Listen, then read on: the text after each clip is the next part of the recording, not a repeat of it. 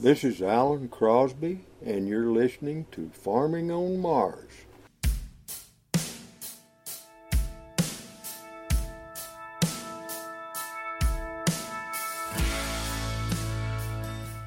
Hey guys, this is Sierra Ware, and I hope you all had a great Christmas.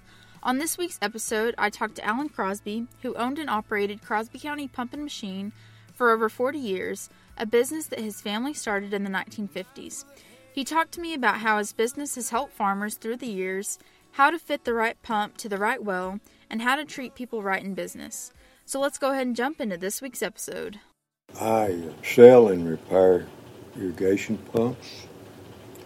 We give a full range of services to the farmer, not just the irrigation wells, but we also take care of their needs in other areas, welding, fixing broke parts, manufacturing new parts, helping people with their ideas, mostly to save them money. We only work about 6 months out of the year. In the other 6 months, we have to find other things to do to try to help us through. And we make a lot of things that we can save the farmer money on, and we can make money, or have some income in the off season. How did you first get into the pump and machine business? My dad died when I was 6. Mom remarried my stepdad. And he had moved here from Durant, Oklahoma, and started a pump business. I think, in the beginning, he just had one rig, and he had a partner, and him and his partner would actually go out on the rig. And they had one hand, and they would pull pumps, and they'd take them somewhere to get them fixed, and then they'd put them back. In 60, and that was in 1953 when he started. In 1965, he recognized that there was a good opportunity in repair of pumps and associated equipment. So he bought some used equipment and put in a machine shop. And I went to work for him after I got out of high school in 65. And worked in the shop mostly, but not all together. I worked on the rigs too. But we fixed everything we could, and we sold just a little bit of new stuff. And as time went by, the water went down. The wells in the area didn't produce as much. And then we started downsizing. We'd pull an 8-inch turbine pump out and maybe put a 5-inch turbine pump in. And as time went by, and the REA started running lines in the country, we started putting in submersible pumps that had electric motor that was downhole. And since the time that started, the bigger pumps have gone away, and it's nearly mostly submersible pumps now. We rebuild pumps, we do all kinds of things, and in the beginning we had to outsource everything. And right now we do everything in-house, and we do everything outside with the exception of drilling wells. We quit in 1994. When I first went to work for Dad, about 6 months later, he had an uncle that had retired from railroad shop in Tennessee. And he started probably at 11, 12 years old. And when he retired, he was a shop foreman at this roundhouse where they worked on cars and locomotives and stuff. And he was a machinist. Had a third grade education. One of the smartest men I've ever been around. I mean, he knew everything. And he had faith in himself. And he taught me that there's nothing that you can't fix. That wouldn't be over your head, so to speak. And there's nothing that doesn't have an answer. Not really. Anyway, I got to work with him for about a year. And he taught me the basic skills of a machinist and how to work with some really antiquated tools that nobody uses anymore, not even then. I still got them. He gave them to me. And I still use them. If it wasn't for him, I wouldn't know what I know today.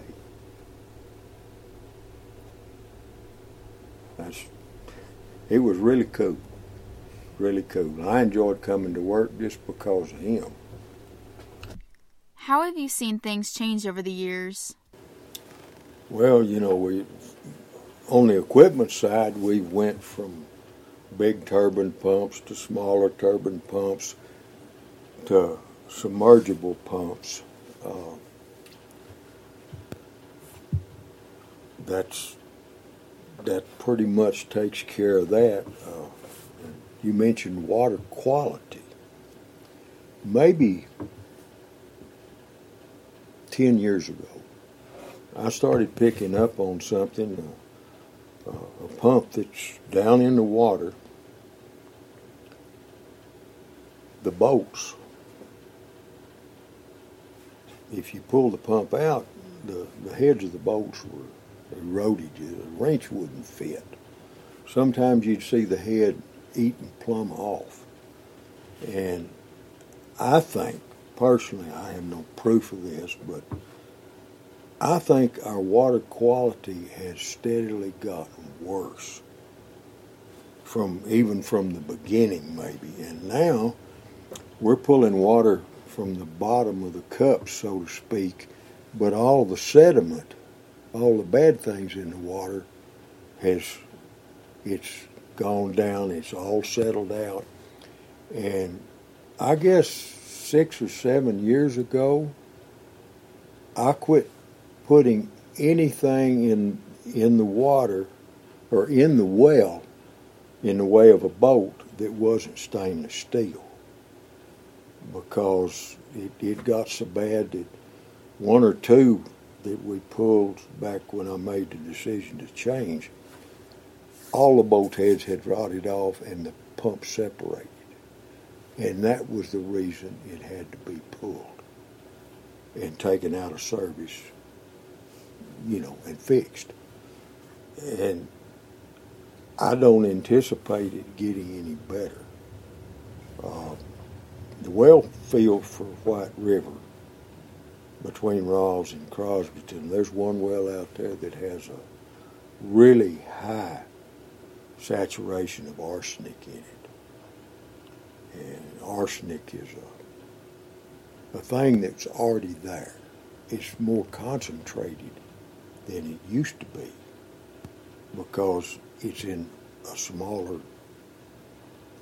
there's not as much water where it's at. The water table has come down. The state only allows a certain amount, so many particles per million or whatever, and they actually have to mix that water with other water out on the well field before it gets into the storage tank. to get that diluted enough to where it will pass. But I feel like, and we see more pipe damage. Put steel pipe, and what's down in the water, in the well, we see some wells, there might be a hole come in it every 3, 4, 5 years, and the pump has to be pulled because you're losing production. Some instances, we put stainless pipe in the water. I've done that 2 separate occasions in the last, I guess it was 3 years ago. And it's pretty expensive, but it gets away from the problem. How do you match up the right pump to a certain well? Well, you have to have some information, and the farmer, normally, he may not know what he needs, but he can give you the information you need, plus the information that you find when you pull the pump. In other words, we need to know how deep the well is. We need to know, the farmer may have a pretty good idea of how many gallons a minute that it will pump. You can also just look around this well and say, well, that well over there does this and this, in the immediate vicinity, because it's going to be very similar to what's around it. Then you would gauge this as, of course, you look in a book, and it's got the capabilities of the pump, and we'll say this one pump will pump 100 gallons a minute from 300 feet. Let's say that's a 15 horse. Well, if you went to if you were going deeper but you needed the same amount of water, you would have to have a bigger pump and a bigger motor, because you're having to pump the water higher, and which requires more horsepower. But the services that we offer here, and this has been a lifelong endeavor, and the closer I get to the end, the more important it is to treat people right, to give them what they need, and, don't oversell, don't omit anything. We do a specific thing when we sell a pump. We'll go back and start it after the electricity has been turned on, and we make sure that everything is doing the way it's supposed to be done before we turn it over to the farmer. We do all facets of what's going on there. In other words, if the farmer has a problem with the electricity, we'll take care of that. If there's a problem with the electrical box, the electric motor in the hole, the pump that's in the well, he's only got one guy to look at. That's me. And we're responsible for everything we do, and we don't let anything out to another contractor, because we can't control what he does and what he doesn't do. And I started doing that when a partner left in 95. And we've cut our warranties way down. We've cut inconveniences to the farmer. We've cut the farmer's downtime with a pump because it's sized correctly. It's got the right size pipe, the right size wire, and all this has to be figured out. It's not a one size of anything fits all. Every pump has certain requirements. And if you put too small a wire in there, it's going to basically starve the motor, which with electricity, and that's not good. If you put too big a wire in there, you've cheated the farmer, because bigger wire costs more money, and he didn't need to spend that money. But I sold out at the first of the year to another gentleman, and he's got the same mindset, and he's going to move forward the same way, and that's what I wanted. I wanted my people to be taken care of. I've got one or two fourth-generation customers.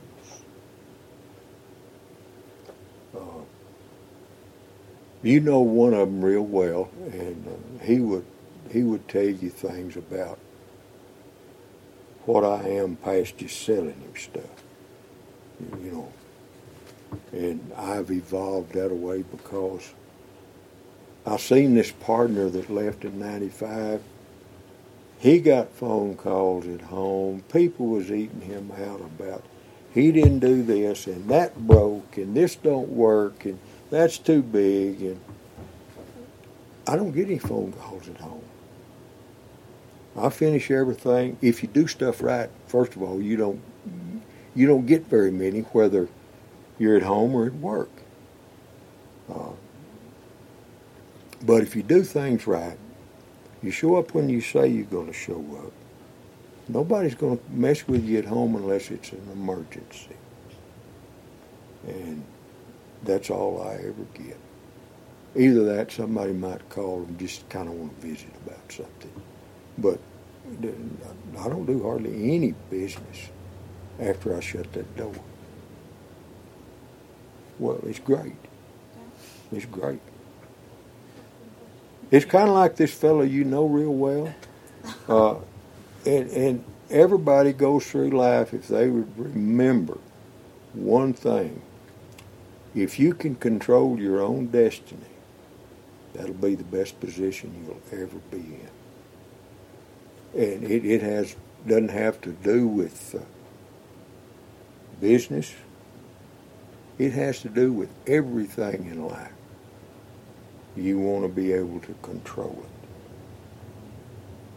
You don't need to control other people. That's not what I'm saying. But, you know, if I work for somebody and I do a sloppy job, I'm going to pay. You know, they're going to be mad. They're going to be this.